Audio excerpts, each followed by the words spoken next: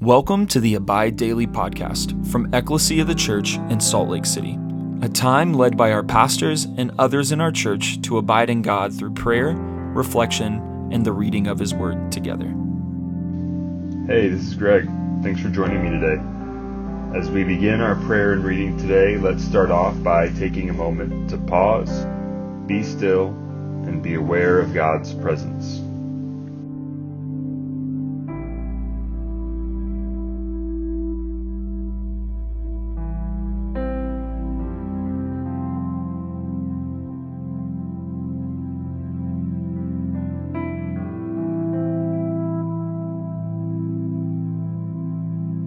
Let's take a moment to share with the Lord where we're at, what we're thinking and feeling, as well as thank Him for all that He's done, is doing, and will do.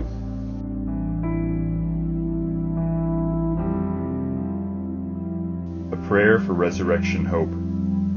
Lord God, whose Son, our Savior, Jesus Christ, triumphed over the powers of death and prepared for us our place in the New Jerusalem, grant that we, who have this day given thanks for His resurrection, may praise You in that city of which He is the light, and where He lives and reigns forever and ever. Amen.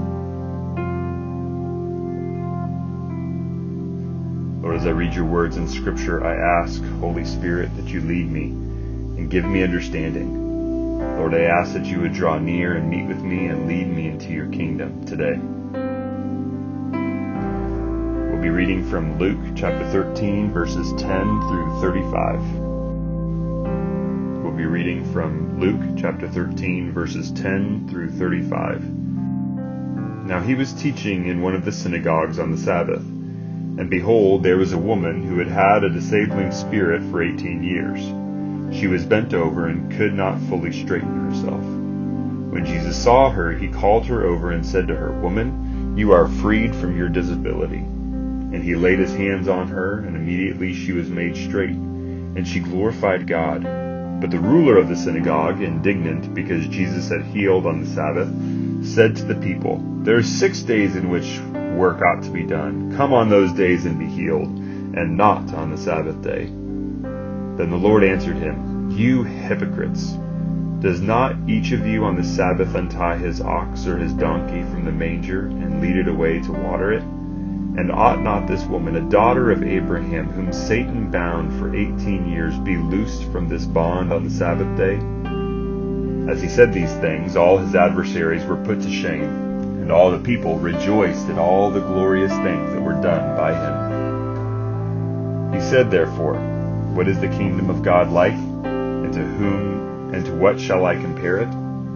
It is like a grain of mustard seed that a man took and sowed in his garden. And it grew and became a tree, and the birds of the air made nests in its branches." And again he said, "To what shall I compare the kingdom of God? It is like leaven that a woman took and hid in 3 measures of flour until it was all leavened."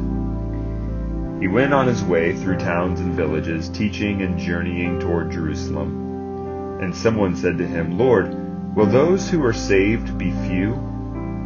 And he said to them, "Strive to enter through the narrow door. For many, I tell you, will seek to enter and will not be able.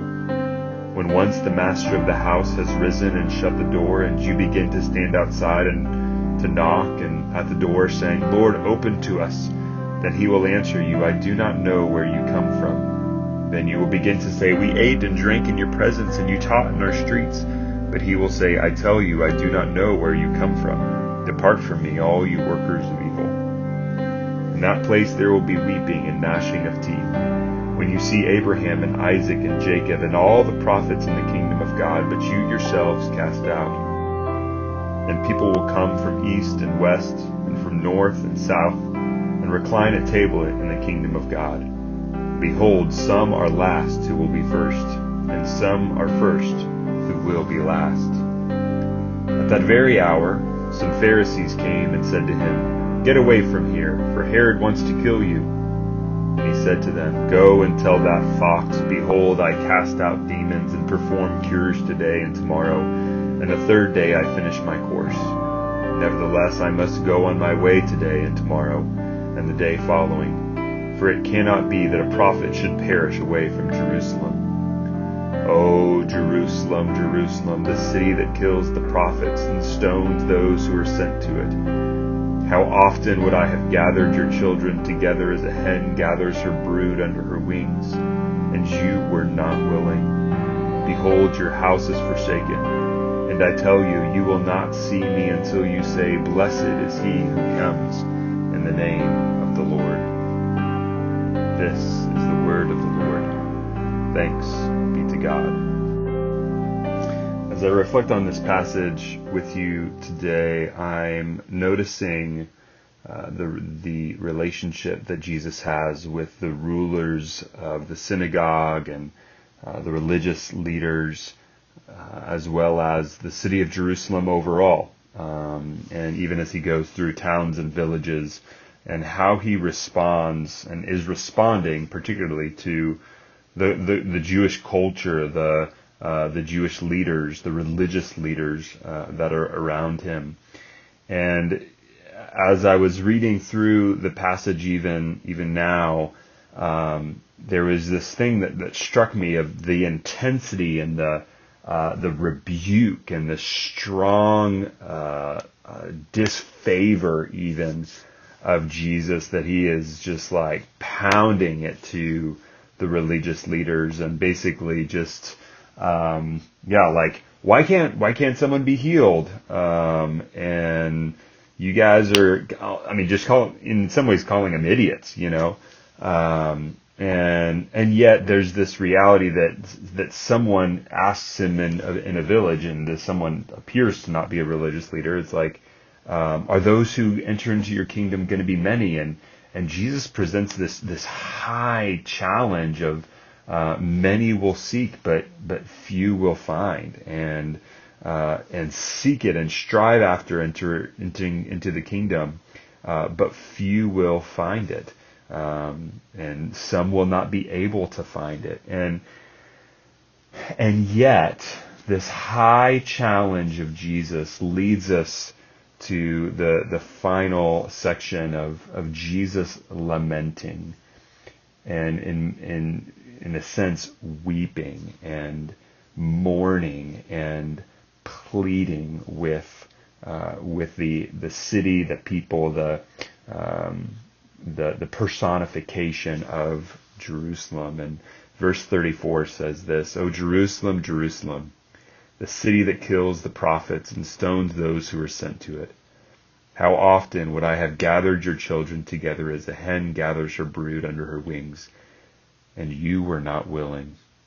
Behold, your house is forsaken, and I tell you, you will not see me until you say, Blessed is he who comes in the name of the Lord. And it was just striking to me that as I was reading and being confronted with the intensity and the high challenge of Jesus, that this hard discipline, this hard rebuke, is yet filled with love. And Jesus laments and weeps and sees these people who have killed prophets and sent away those who were sent to it by God. And yet Jesus communicates, how I wish that I could gather you as my own children and provide for you and protect you and care for you. And what's Jesus' rebuke to them? What's the thing that hinders them from coming to Jesus? It says that they were not willing. They were not willing. And I think that was just something that the Lord stirred in me, of wherever you're at today, whatever you're dealing with, whatever you're experiencing, whether you're experiencing the discipline of God and you feel like he's, condemning or frustrated with you, or whether you feel like you're doing really well and you're walking with Jesus and you're, in step with him. There's this reality and this tangible word that we receive from Jesus today, that he desires all of us to come to him, no matter where we're at, no matter what we've done, no matter what we're frustrated with him about, or no matter how we've maybe disobeyed him in the past. He longs to gather us. He is patient with us, bringing us into repentance. And that repentance looks like us being willing to receive from him, being willing to be open to him. And as I was thinking about that, I thought about James chapter 1, that basically says that when anyone is tempted, we shouldn't say that God is tempting us, but recognize that each person is tempted when we're dragged away by our own evil desires and enticed by our own desires. And just that reality that any hindrance that we experience with the Lord, whether in situations or emotions or our belief or our knowledge or our understanding, any of those things are not given by God to hinder us from him. But those are things that we live in a fallen world that we are to be willing to bring to him, that he wants to cover and he wants to provide and protect us in. And so my question for us today is what are you unwilling to bring to the Lord today? What are you maybe in control of? What are you trying to fight for? What are you trying to figure out that you're unwilling to bring it to the Lord, that he may provide and protect you through and for? So our question today is, what are you unwilling to bring to the Lord that he might provide and protect for you? And it's an opportunity to confess that, and an opportunity to receive God, to come and bow before him and pray his power, his life, his resurrection into our situation.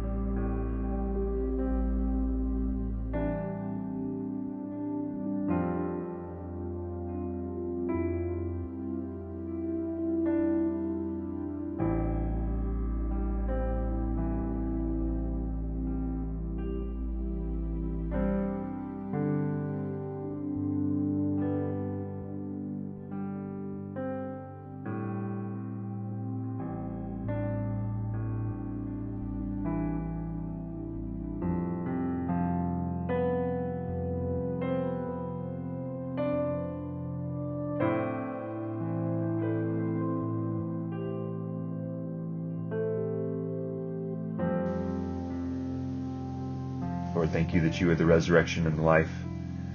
Thank you that you welcome us with open hands, and that we can step confidently into your love, knowing that Jesus has provided everything that we need, that we don't have to clean ourselves up by our own righteousness, but we receive from you your love and your goodness and your righteousness through Jesus' life, death, burial, through the power of the Spirit's implanting word in us. Lord, would we come to you willing and open and honest today to receive you. Give us hearts to receive you today, we pray, so that through our lives and by our prayers your kingdom would come.